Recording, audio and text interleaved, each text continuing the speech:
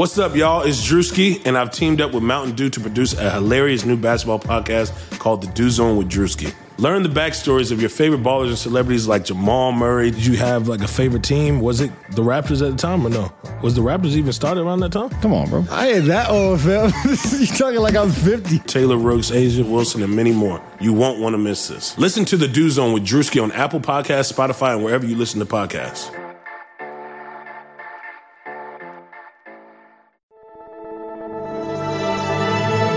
Blue Wire.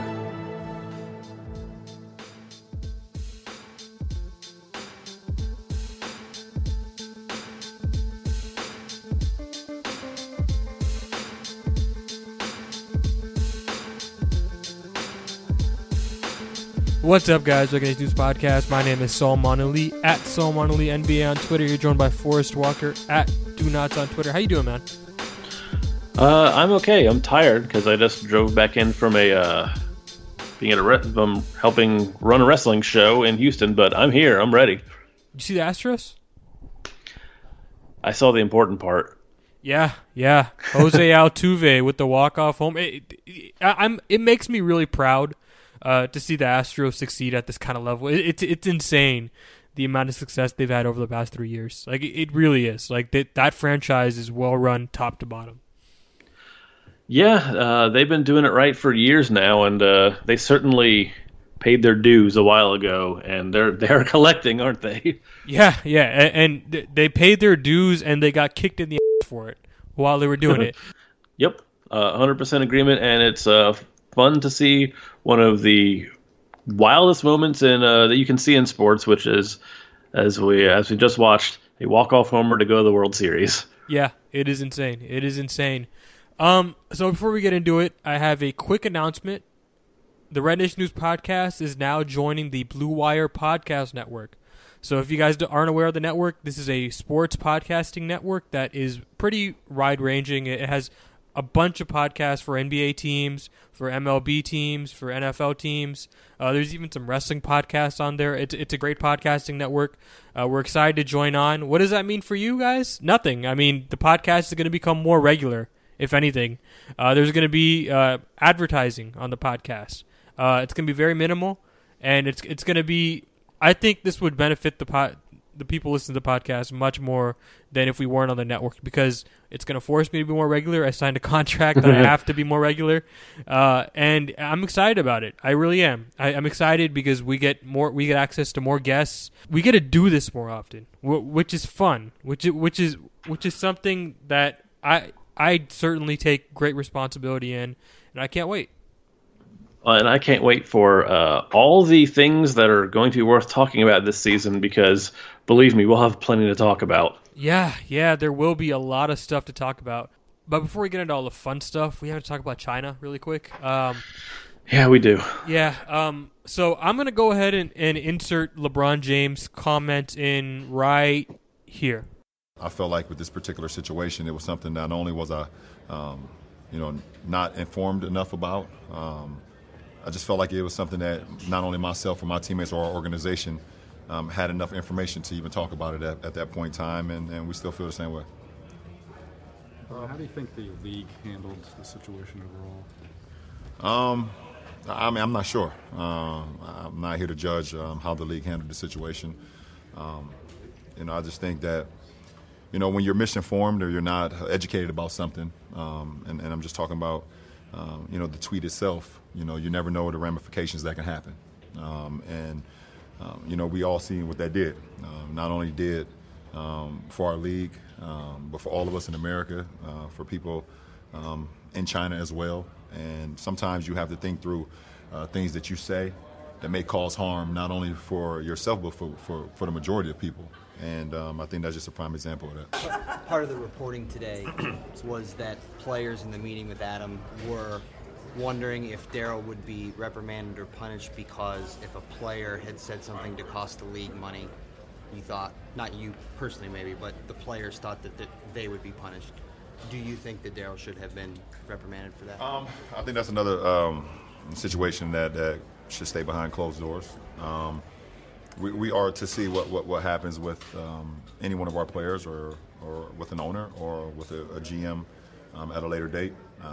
I think when we all sit back and learn from the situation that happened, understand that what you could tweet or could say, and we always talk, we all talk about this freedom of speech. Yes, we all do have freedom of speech, but at times there are ramifications for the negative that can happen when you're not thinking about others and you're only thinking about yourself. So I don't believe I don't want to get into a word or sentence feud with Daryl Morey, but I believe he wasn't educated on the situation at hand, and he spoke, and so many people could have been harmed, not only financially but physically, emotionally, spiritually. So just be careful what we tweet and we say and what we do. Even though yes, we do have freedom of speech, but there can be a lot of negative that comes with that too. Last question, please. Do you believe that Daryl was ill-informed when he did that? Is it research? That's just my belief. I don't know. That's my belief. That's all I can say. I believe he was either misinformed or not really educated on the situation. Okay, that was LeBron James on Daryl Morey and his tweet. As you can see, not very happy about how Daryl Morey handled. I guess he just wasn't happy that Daryl tweeted in the first place. He wasn't happy in this situation that it put the NBA in, the players in, and I guess like his apology, like it wasn't an apology. It was more of a clarification tweet. Like an hour later, like about how it was more about the player safety. It really didn't seem like that in the moment. Like, and we just played the clip for you guys. It really sounded like LeBron was angry that Daryl kind of got into his pockets a little bit. I mean, like maybe I misread it for us. Did you have any other takeaway? No, I mean that is exactly what it read like to me, which I understand why he feels that way. You know, he's losing a lot of money is the long and the short of it. And yeah, he would like people to think before they mess up the bank for him and a lot of other players in the NBA also. There's a good reason to be upset there, but it's predicated on the idea that other people are worried about his bank account. It was the wrong take. Like it wasn't a good look. Yeah, that was my take. If you genuinely are upset and are worried about upsetting the Chinese people, there's a really simple way to handle it. No comment.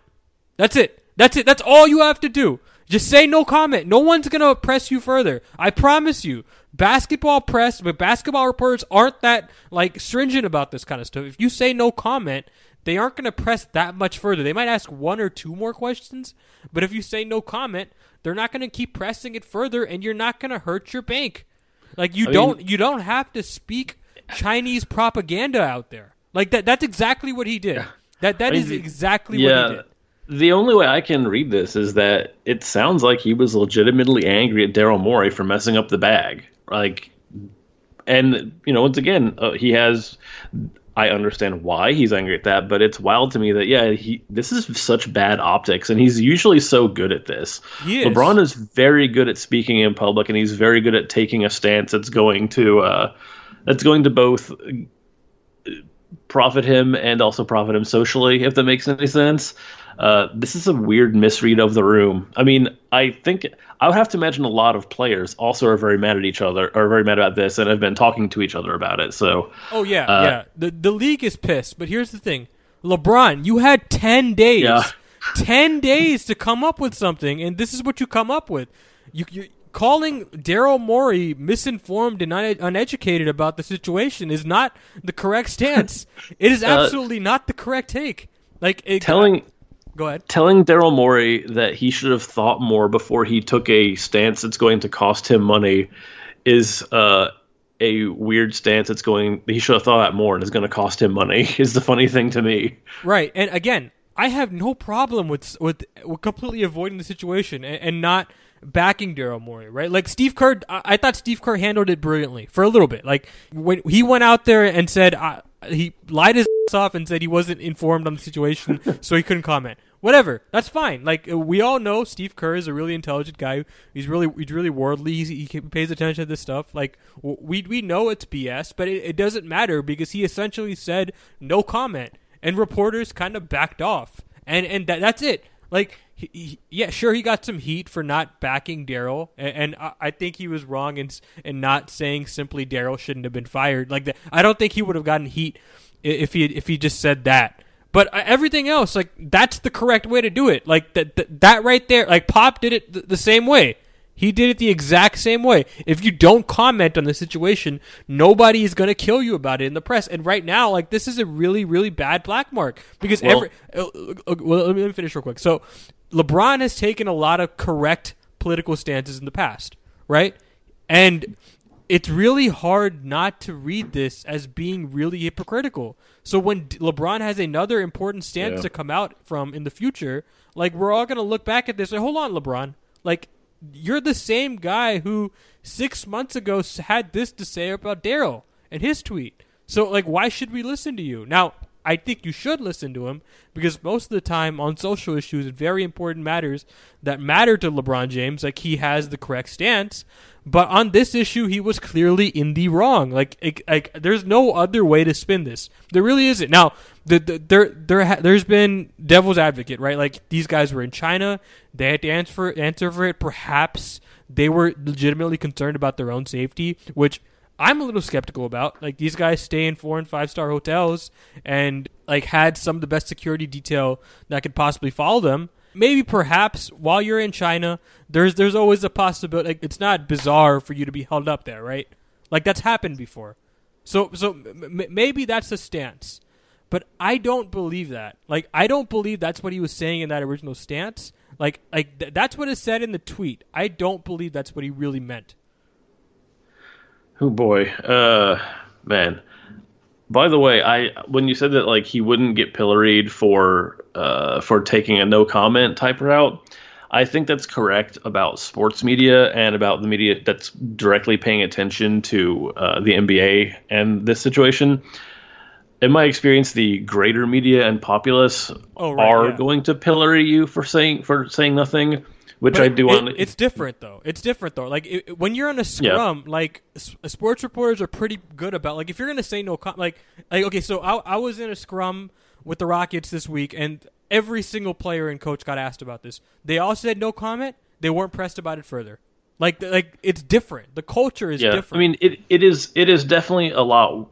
Well, I mean, specifically, like, LeBron James would have still gotten some heat for saying nothing. Like, Steve Kerr and Greg Popovich are getting heat in a more general media and civilian sense for saying nothing.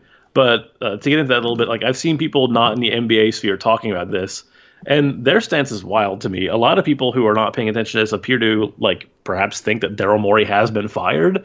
So it's kind of hard to win with those folks, and I've seen a lot of people express the stance that they think the NBA should outright back the protesters in Hong Kong, which that's not a thing you would.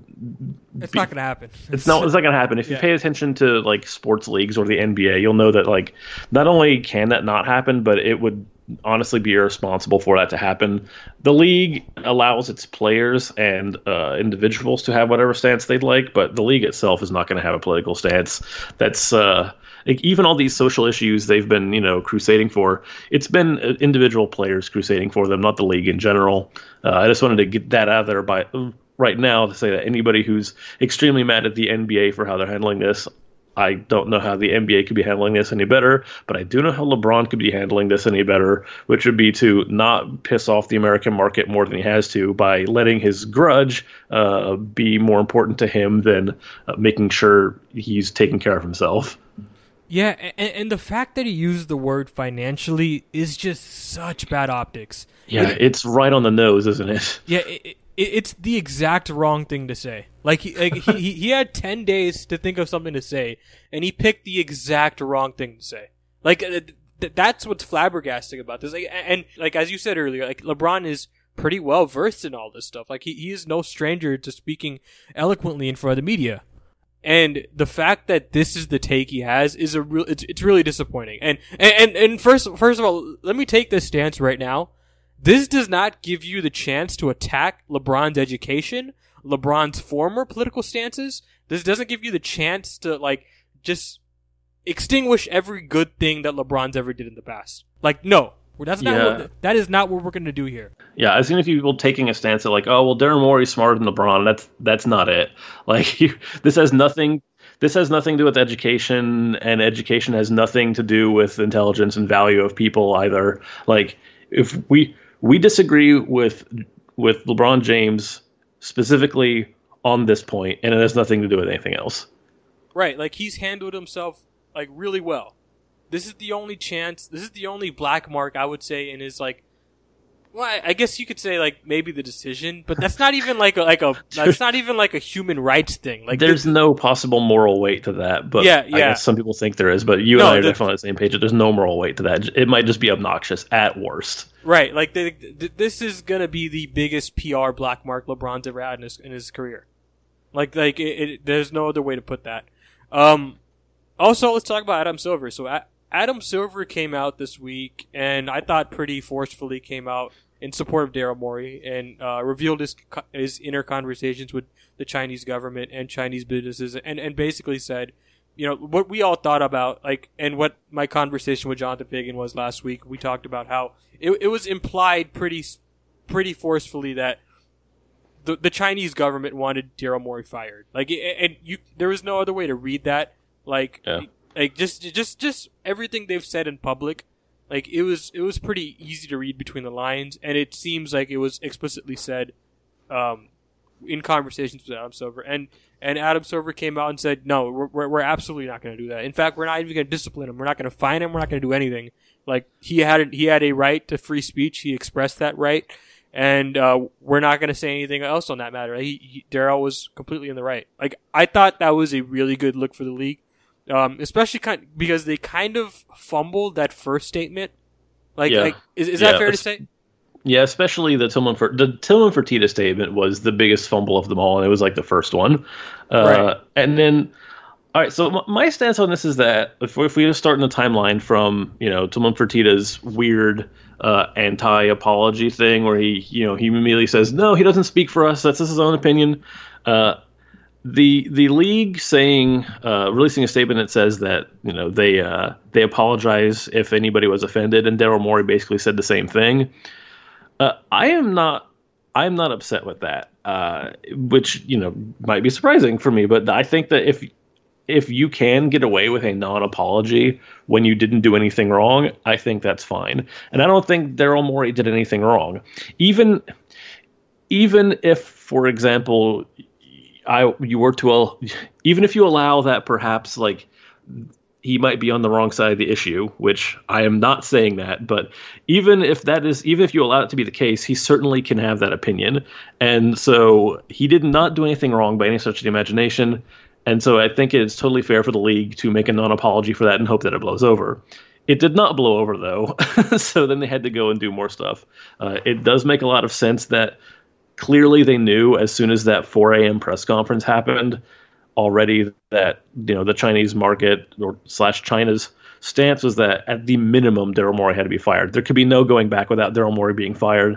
And once they knew that was the hard line, it wasn't going to happen. Like they were not going to fire him. So at that point, that's what I think we're in agreement that they really started playing it a lot better, except for that rather bad misstep in the Rockets press conference that seemed to be a mistake.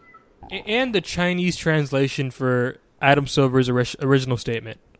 Oh yes, that was not good. Yeah, and I'm not sure if that was Adam Silver specifically, but it was definitely a league spokesperson. That original statement, that Chinese translation was really, it read really, really badly. And it was essentially a pander to the Chinese government, and the way they've handled it since has been really good. So I'd give them a solid B+ on the way they've handled this. It's going to cost the league a lot. It's going to cost the Rockets a lot. Jonathan Fagan already reported it's going to cost the Rockets somewhere from $10 to $20 million annually, and that may seem like a little bit of money. Like it's a lot of money, guys. That is a lot of money. Like your standard playoff game is going to net you like $2 to $5 million. So we're talking like a significant amount of change that the Rockets lost. So it's definitely not anything to scoff at. Like the Rockets' franchise value might have taken a dip because of this whole fiasco. Now, again, Daryl was in the right. I think what you said off the top, like he was in the right, and perhaps he he could have timed the situation better, maybe not have tweeted it right before the NBA teams were headed to China. You know, I can empathize with that. But I with the whole his original tweet in general, like I find a really hard time getting angry over that. I have a hard time understanding like what he thought was happening, because all right, look, I don't think his stance was wrong. I think it's totally reasonable for people to take a moral stand on things they care about, even if that might cost them or other people some money. It's an untenable situation if nobody in the league can ever say this, and this is what the Chinese market's going to do. That's ridiculous, and they shouldn't be in that market to begin with in that case. But Daryl Morey doesn't strike me as the guy who would have sent that tweet if he knew what it was going to do, right? He's not a guy who really sticks his neck out there for causes very often, which is not a slight to Daryl Morey. This is not the kind of guy he is. No, it's I'm laughing because I remember actually, like I think it might have been last year or a couple years ago. I remember Daryl liking some pretty strong political tweets. And like literally the next day, you go to Daryl Morey's like page, and there were no likes to be seen. Mm-hmm. Like he backpedaled it pretty far, and I don't think he even got any backlash for what he was liking. It just like that. That's the kind of person he is. Very calculated in that way. Yeah. And so it's amazing that he would tweet this, and you'd think he would at least have suspected that it might cause some backlash, right? Like they've dealt with the Chinese market more than anybody except maybe the Warriors or Lakers, right? And he's a very cautious guy most of the time, and it's very surprising that he seemed like my only read of how this could have happened is that perhaps he talked to like the people enmeshed in politics stateside that he knows, and it seemed to be non-controversial to them, and he was like, well, that's okay.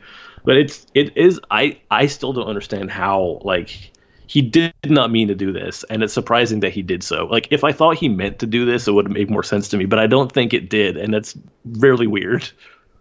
No, I'm with you. It was a it was a rather surprising stance for him.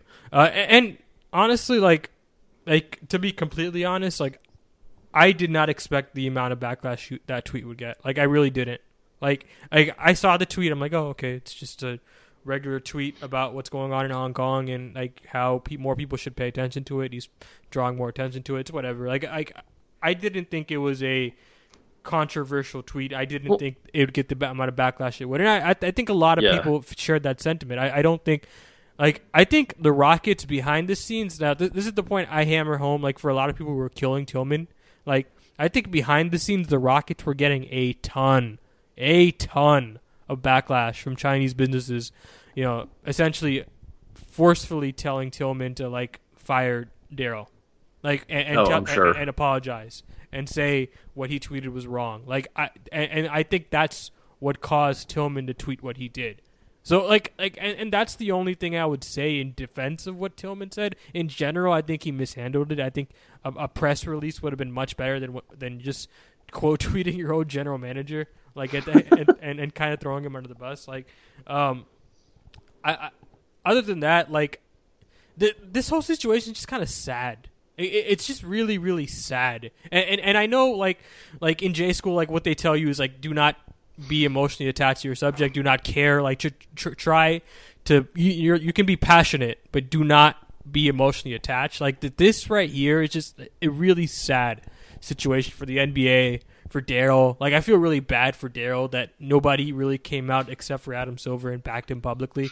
Like that makes me real like it's hard not to empathize with him, right? Like it really is like a really tough situation. Like it feels like a lot of the NBA turned on him in over one tweet, and the NBA has so much revenue attached to China, like 15%. That's their biggest market outside of the United States. So, and it bums me out that this happened when it happened, that it happened in the first place, that the NBA season starts on Thursday, and this is a massive story heading into it. This is the main Rockets thing right now, yeah. Yeah. It's a bummer. I hope it blows over in a few months. I don't think it will. No. It's sad. Like I don't know what else to say other than this really sucks. Well, now This is the reason this is happening, though, is because of a larger situation, and that's I think this is kind of the crux of it, right? That like somebody in the league was going to say something about Hong Kong, and it was going to cause a problem. It's actually probably good that it was Daryl, because it's forcing some people's hands about this, and they can't really fire Daryl. If like let me ask you a question for us. Like, if LeBron had tweeted this, would it have been better received? Oh boy, because I think it would. I think a lot more people. That might. Well, I think yes and no, right? So it depends on what you think is a better outcome. If LeBron had tweeted this, then it probably would have screwed things up for the Lakers. But I think it would be easier to. It would have been less likely to result in China's like this strong of a backlash. Because what are you going to do? Like, silence LeBron James? He kind of is the league, right? And he's also a player, so you can distance him from him a little bit. Whereas the Rockets were like the number one, well, maybe number two team in China, depending on whether whoever's at the top right now, Warriors, Lakers, Rockets. I'll put it this way: like, if LeBron had tweeted it, all of his sponsors would have left. Like all of his Chinese-related sponsors, he would have lost a ton of money overnight, and so would have the Lakers probably. But I guarantee you, more players, more executives. Like, I guarantee, like, I stand with LeBron would be a hashtag that actually trends instead of this hashtag I see in my mentions all the time. Like, I stand with more. Like I'm not sure. It's noble. I don't think it's getting anywhere. You know? I'm not sure, because I think if LeBron tweets this, I don't think China takes as strong of a stance. Because really? Because what are they going to do? Are they going to ask for LeBron to get cut from the Lakers? They can't do that. That's immediately off the table. Whereas Daryl Morey getting fired is much more on the table. Like, I think they don't overplay their hand as much if LeBron does it, and I think the situation doesn't get as big as it is.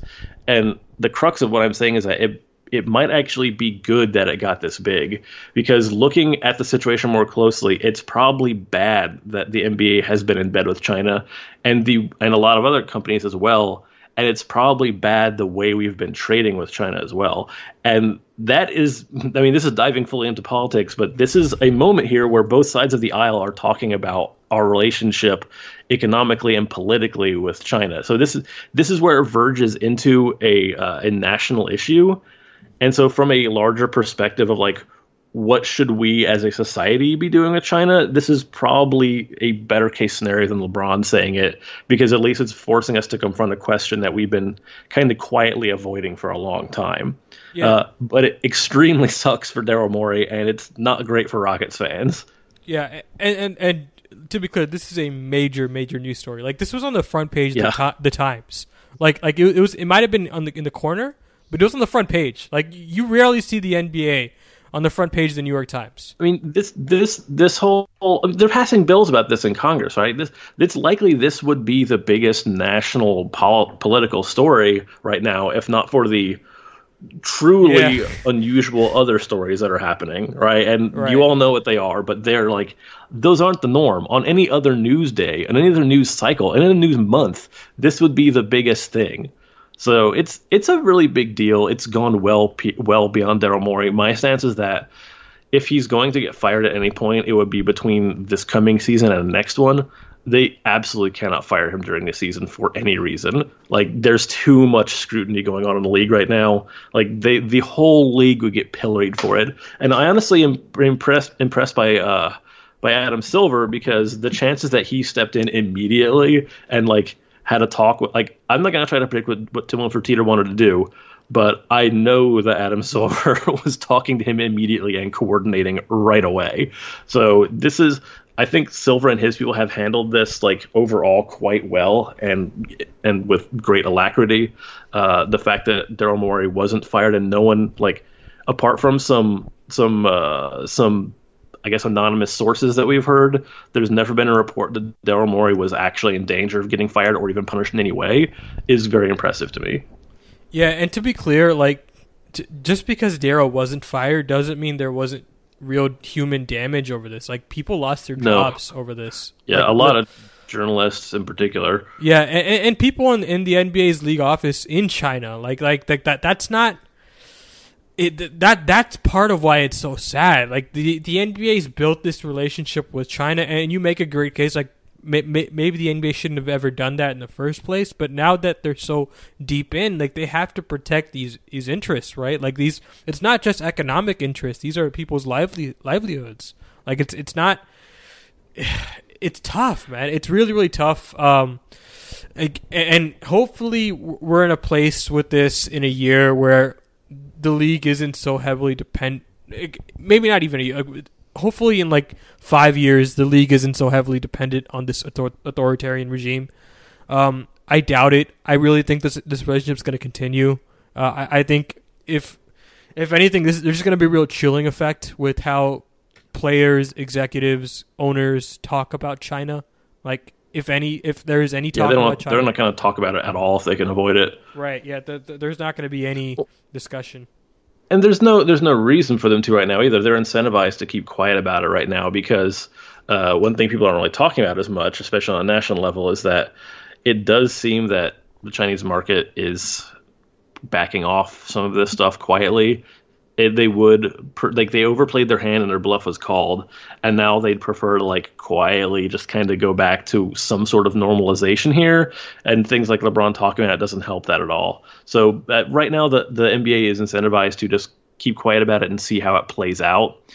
If they had knowledge that it was over forever, there's nothing they can do, China's freezing the entire NBA out forever, I think they'd be playing this a lot differently, right? You'd be a lot more bold in that case. But right now, they don't really want to make a move in any direction. They've made their statement, and now the ball's in China's court, and they just need to see what happens there. And who knows how long that'll take. Yeah. Before we get into some other Rockets news, let's read our first ad read. I'm excited about this, Forrest. I am. I'm really pumped about it. So following a team you love in 2019 can be time-consuming. Trying to follow everything that's happening in the sports is almost impossible. Scrolling through every app and visiting every website on a daily basis is impossible. That's why I subscribe to Axios Sports, the best free daily newsletter in the land. Axios Sports is a modern sports page delivered directly to your email inbox. When you sign up for free at sports.axios.com, you'll get the best stories from the NBA and NFL to cricket and ping pong and everything in between. Axios Sports also highlights the most important stats and trends, giving you the ability to stay informed. It's super simple to sign up, and it's free. Sports.axios.com. Not only will you be caught up, you'll be the friend sharing an amazing link with your buddies. Join the 100,000 sports fans who get caught up on the day before it even happens. And best of all, there's no paywall, no subscription fee, nothing. This is free, curated sports content delivered directly to you. Sign up at sports.axios.com. Again, try for free 99 at sports.axios.com. So let's talk about some other Rockets news. Gerald Green, injured foot. This sucks. I don't even know how to transition from that. Not good. You always know when your injury has a name, like when it has like a name, like that's when you know it's bad. Like Jones, whatever, whatever the name is, when your foot injury has a name, that's when it's bad. First of all, it's a bummer because Gerald Green really looked excited for the season. Like he really did. Like on media day, he came out and talked about how he's super excited to get going. He's excited to run. He's excited to play with Russ. And it's a bummer that this is the guy. Like he's been a central figure in Houston's locker room. Like he's been an uplifting figure. Guys love him. He's great to everybody, players, coaches, media, everybody. Like nobody has one bad word to say about Gerald. So in that respect, it's really rough. From the basketball side, like it doesn't help, but I think the Rockets can survive this, if only because like it's not part of their core eight. Right, like Gerald's a good player. He's been a contributor for the Rockets for a couple years now, but I don't think when you're talking about like the Rockets' most important players, I don't think Gerald's on that list, and I think they have some time to replace him. Like the fact that this happened in preseason and not right before the playoffs gives the Rockets some time to salvage this. Yeah, if Gerald Green's 15 minutes a game or whatever are a major loss for the team, they have bigger problems than Gerald Green's foot. So it sucks, like you said, because he is a great presence. He's going to have to be full-time cheerleader, I guess, for the rest of the season. But in terms of on the court basketball, this is not the worst thing that's happened to them. It's disappointing, and it's another bummer before this weird season gets started. But they're gonna be okay as far as the rotation goes. Now, one way it really could hurt them is if they do get injuries to start the season off, because then there's nobody to replace those top 8 guys, right? Like that. Like then you're talking about let's say that Austin Rivers injury that happened a couple of days ago was actually a big deal. Like then you're gonna have to play more Ben McLemore. You're gonna have to play, like you're gonna have to play your top guys a lot more minutes and play guys you're not. Chris Clemens is gonna have to play like that. That's not something like I like Chris Clemens. I know he's developed a strong fan base within the Rockets community. Like, he's not that guy though. Yeah, he's not ready for this. Like, and that's not a shot. That's just the way it is. Like he's 5'9", can't play in the Rockets rotation in playoff minutes, and that's not someone you want to depend on to carry you through before guys get healthy again.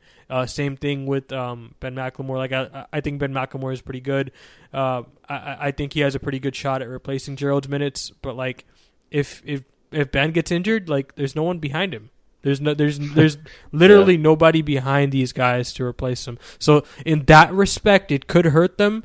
But for now, if the Rockets can carry through and knock on wood, they don't get injured the whole way through, then I think they'll be fine. But they do definitely need to find a solution for his roster spot. I have a feeling they're going to carry him through going into the season. I think when it comes to February, like I don't think Gerald's going to be on the roster. Like I think there'll be some sort of trade, whether that's they'll trade or cut him. Yeah, they'll try to get rid of they'll try to clean that roster spot up to get someone to fill those minutes. Same thing with Nene. That's what really hurts the Rockets. Well, Nene's already been. Yeah, the problem is Nene's already been at the door since the first weird thing that went wrong for the Rockets this offseason. Yeah, so the Rockets are going to have to find a way to replace those 2 roster spots. I suspect that going into training camp that they're going into the season that those guys will stay on the roster.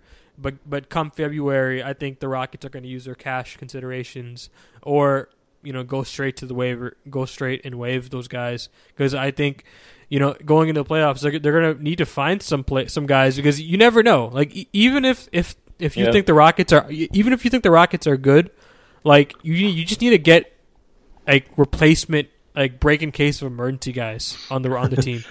Yeah, I mean Nene's definitely gone. I think Gerald's probably going his roster spot's more important than his salary, obviously.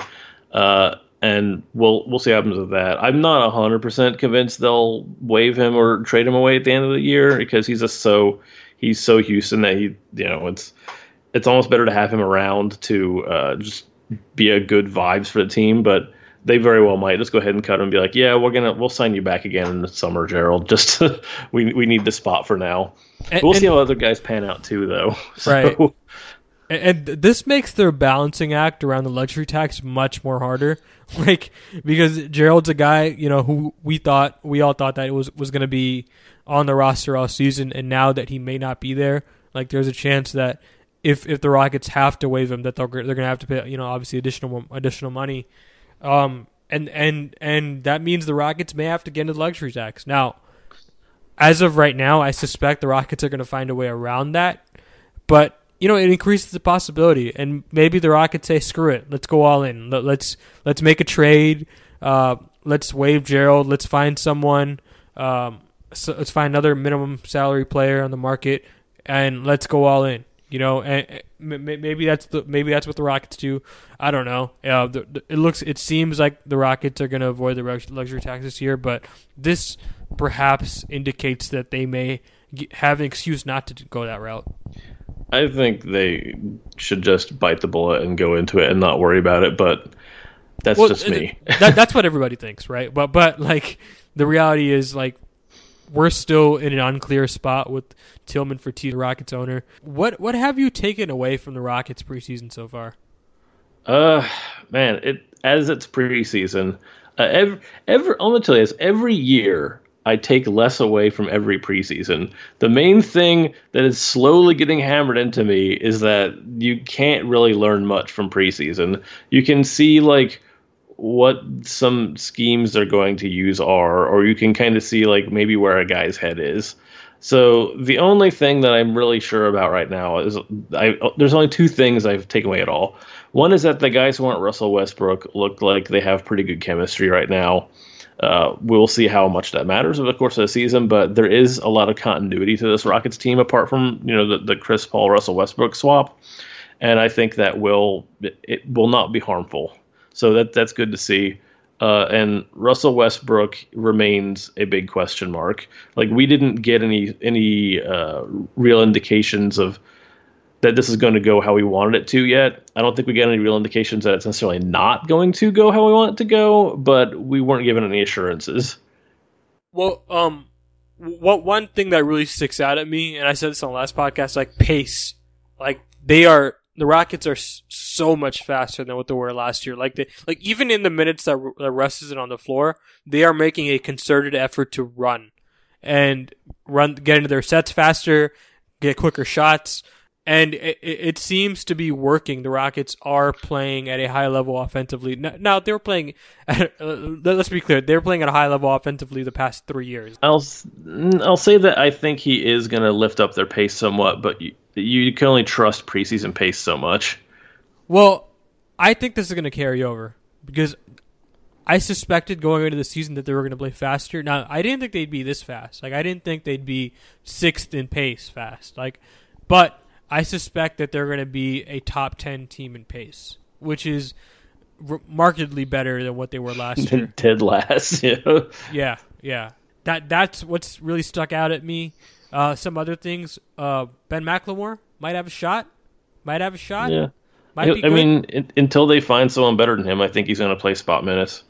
Yeah, and I think now that Gerald's out, like he's probably going to take up like at least a percentage of those minutes. Like he may not take all those minutes, but I think he's going to take at least half. Like I think half of Gerald Green's minutes are going to Ben McLemore, and I think the rest will be taken up by committee. Austin Rivers, Daniel House, whatever.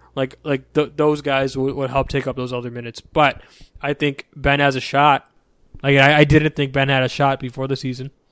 Like he clearly has some tools. Like he can shoot the ball. He's athletic. Can run the floor. The biggest drawback to Ben McLemore in prior years in Sacramento was always his basketball IQ. He just didn't really know. It sounds really rough. He just didn't really know what he was doing. But he had all the skills and all the athletic tools. But in Mike D'Antoni's offense, it's so simple. It's so simple. Like it is really hard to screw this up. And I think Ben's gonna find a roster spot here because of it. And I think it's pretty cool to see a guy like that bounce around the league for a little while before finding a spot that might work for him. Now we don't know. It's preseason. Last preseason, Michael Carter Williams looked really good, and we all know how that turned out. So still too early to say, but I have a feeling that Ben McLemore will find a spot in this rotation.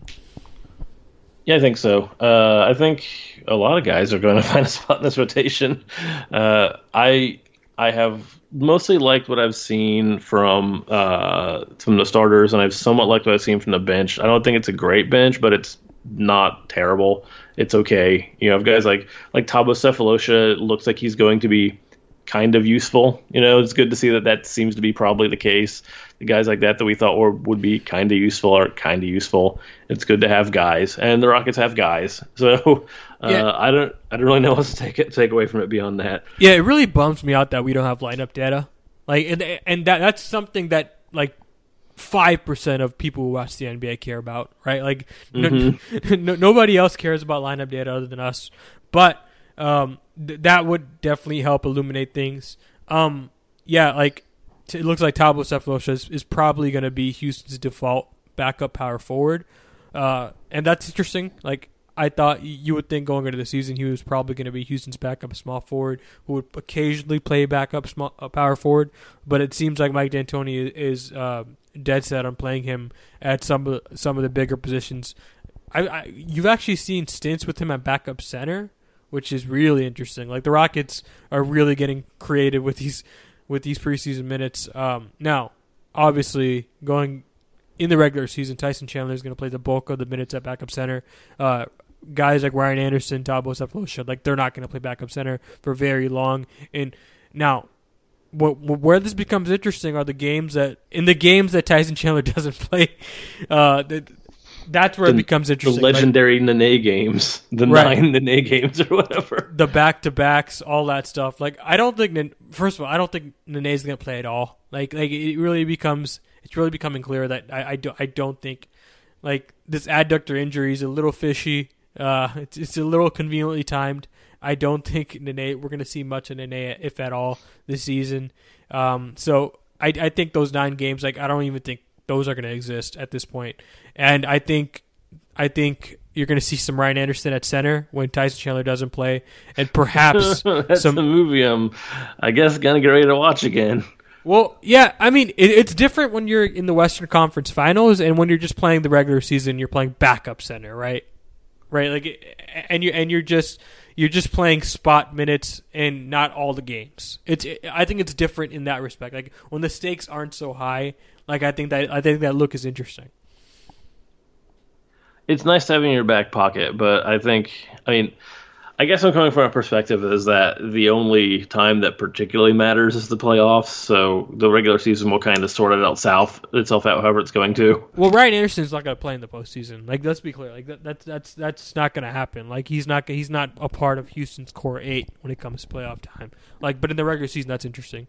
Some other interesting things. Perhaps the most interesting thing, a lot of Daniel House. The Rockets started Daniel House this week. It looks like going into the season, he is going to be Houston's starting small forward. The Rockets are really leaning on him.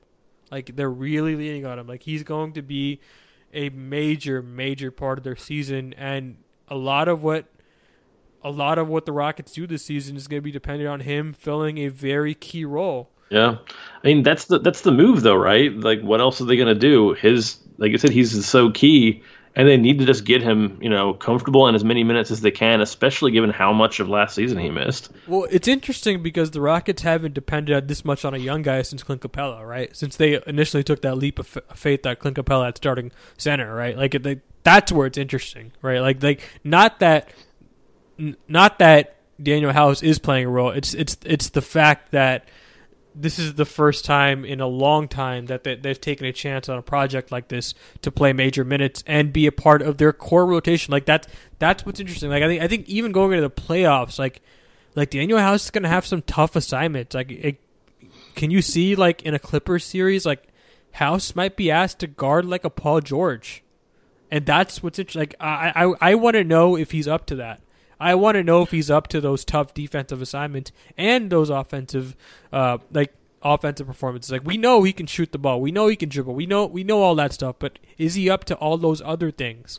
Yeah. Is he up to shooting 3 for 6 in a key playoff game? Is he up to defending 2 or 3 key players on another team in a major playoff series? That's what I want to know. And obviously we won't know that till the postseason, but I think in the regular season I want to see some of the major matchups the Rockets play. I want to see how they use Daniel House, how they implement him, the different positions they play him at. Like that's what I find really interesting. Yeah, I think he's probably number 2 on the things that are important to watch this Rockets season. Number 1, of course, being Russell Westbrook and still how that's going to go, but yeah, Daniel House is a huge part of the rotation, and they definitely need him to show something more. And he showed a lot of flashes, right? Like, at his best, especially last season, he had a lot of games where he looked legitimately good. And if he can meet that standard, if he can get back to there consistently, that's fantastic. And they found a real diamond in the rough. But if he can't get back there, if he looks like how he looked last playoffs, that's a problem. Well, he's polished in a way that you wouldn't expect a 26-year-old small forward to be polished in, right? Like, yeah. like the way he attacks closeouts, the way he's so willing to try new things with his games, like the Euro step in transitions become a part of his game. Like that's just something he does now. which is interesting. And the pump fake and drive, like all the offensive stuff that he does, like that's just I like that he experiments so much and adds to his game like that. Now, will he be able to do that when it really matters? Obviously, we won't know until it really matters, right? I just think it's interesting in preseason, like that, like they've been so deliberate in putting him in that kind of spot, and starting him in the first place. Like it really seemed like Mike D'Antoni was hesitant to start Daniel House, and then that's the reason he started Eric Gordon for those first 4 preseason games. But it seems like they wanted to see how this would look, and they like how it looks, so they're going to keep it going. Yeah, and I will finally start to see it in actual action soon, because we all know that preseason games are also not played at the same intensity as regular season games, which are not played at the same intensity as postseason games. So we'll see something a lot closer to what matters once the season gets started. Absolutely. So let's end on this. I have a question for you, and it's the question I posed on Twitter. Why aren't we talking about James Harden as a legitimate MVP candidate again this year? Like, why is that conversation being so steadily dismissed? Like, I don't understand it. I'm gonna read James Harden's per 36 numbers in the preseason. Right? I'm just gonna read them. All right. I'm gonna round up 39 points per game, 11 assists per game, 8 rebounds per game, 2.5 steals per game, plus 19.7 on 65% true shooting. Like, are we expecting him to slow down? Like, is that the thought there that Russ is going to take away some of this oxygen? Because I don't think that's going to happen. Look, yeah, I was actually talking to someone today who was saying that they find his total lack of MVP buzz weird, because most pundits seem to think the Rockets will be pretty good, but they don't think that James Harden will be eligible for MVP. And to me, this looks very clearly like a triangulation problem, which is to say that everyone out there is looking at everybody else and trying to see what everyone else thinks. So my impression is that most of these people do think that James Harden will have an MVP-worthy season, but don't think anybody else is going to vote for him. So everyone thinks no one else likes him, if that makes any sense. I'm not even saying anybody actually does dislike him. I think it's like a weird, quote-unquote, electability question, that everyone's trying to see who is the most eligible for an MVP, and if it looks like James Harden has no MVP buzz, that means they think that he can't get any MVP buzz. So even though I think once the season starts, it'll change how people think about him, but it's a weird situation where it's like a self-fulfilling prophecy that if no one thinks he's going to get an MVP vote, then they're not going to say he's going to get any, and he's going to be left off the lists. Even if everybody does in fact like him and think he's good and think he should be in the list, they might also like, yeah, but no one else thinks this. So what you're telling me is you think James Harden is the Bernie Sanders of the NBA? I don't even know how to approach that take. I mean, that's what I got away from you. You started using. Go ahead. Now, I see what you're saying. That yes, he's someone who, like, by conventional wisdom, is not going to be like eligible, but seems to have like everyone thinks everyone else doesn't like this person or something. Yeah, I see what you're saying. Yeah, that's fair. Like I said, I think he's probably going to be second in MVP voting again, because he always is, because he's so good. No, I see where you're going with that. I really do. But yeah, I just don't understand. So like, I guess the idea is, and I read, I'm not sure if you read Zach Lowe's 35 predictions column, and in it, I think I read something about something about the MVP race and how he believes that James Harden and Russell Westbrook are going to split votes. Like, hold on, how is that going to happen again? Because like, in order to split votes, you need to be an MVP candidate yourself. Like that's usually how vote splitting works, right? That's how Kobe. Yes. That's how Kobe and Shaq split votes. That's how KD and Steph split votes. That's how Dwayne Wade and LeBron James split votes. Like, I'm sorry, like Russ isn't that level of player. Like, he's not an MVP player in 2019. Well, if he is, then this team's going. Yeah, if he is an MVP level player, like if Russ is like a top 5 or 7 MVP level guy, if he's pulling off enough votes from James Harden to make it matter, then at that point the team is probably really, really good to have 2 guys on that level. Yeah, I mean, like, here's the thing. Like, this really depends. This really, the question here is how good do you think the Rockets are going to be, right? And most people seem to believe they're going to be a top 4 seed. Okay, so if you believe they're going to be a top 4 seed, and you think James Harden's going to have a really good year, which, I mean, it's pretty safe to say people believe he's going to have a top. So that adds up to being like a serious MVP candidate. Like, even if you don't think the Rockets are a top 2 to 3 seed, which I think a lot of people believe that they aren't, right? Like, I think a lot of people have put teams like the Clippers, like the Jazz, like the Lakers in front of them, like, and that's fair. You know, you can have your own opinion. We haven't seen regular season basketball played yet. It's a lot I think it's a lot simpler than this. I think it's just that we've all, at least as the community has internalized the idea that having other stars on your team DQs you from MVP. And I think it's really just as simple as that. And they didn't view Chris Paul as a big enough star to disqualify James Harden, but they seem to still view Russell Westbrook as that. And like I said, even if it might be that everyone thinks everyone else thinks this, but there's been a real shift in like the narrative around MVP over the last few years. Especially after a particular MVP, that having other stars on your team is just disqualifying. Yeah, that's so strange because, like, Chris Paul in that first year was better than what Russ is now. Like, he was. Like Chris Paul, the year before he came to the Rockets, was an MVP candidate for the first 20 games of that season with the Clippers. Like, he was an actual MVP candidate. Like, Chris Paul was, like, I think people forget how good Chris Paul is. Like, And people also thought that James Harden was going to be probably disqualified from an MVP for that reason before the season started. Did they, though? Because that's the season he won the MVP. Yeah, I know, but people are talking about, like, well, Chris Paul's there, so he's probably going to pull away MVP votes. People say this every offseason, and that's why I don't care what all the pundits say, because it's going to change once the games start. Like, James Harden's always going to be top 2 in MVP voting, and it doesn't matter, like, until he falls off a cliff. So it doesn't matter what people think ahead of the season. We've seen the pattern, so we just need to wait until we see what he's actually going to do and what people say then. This is all just speculating about speculating. Well, sure, but this preseason buzz matters. Like, it carries over. We've seen again and again and again, people, like, time and time again, the candidate that people believe is going to be the MVP going into the season oftentimes wins it.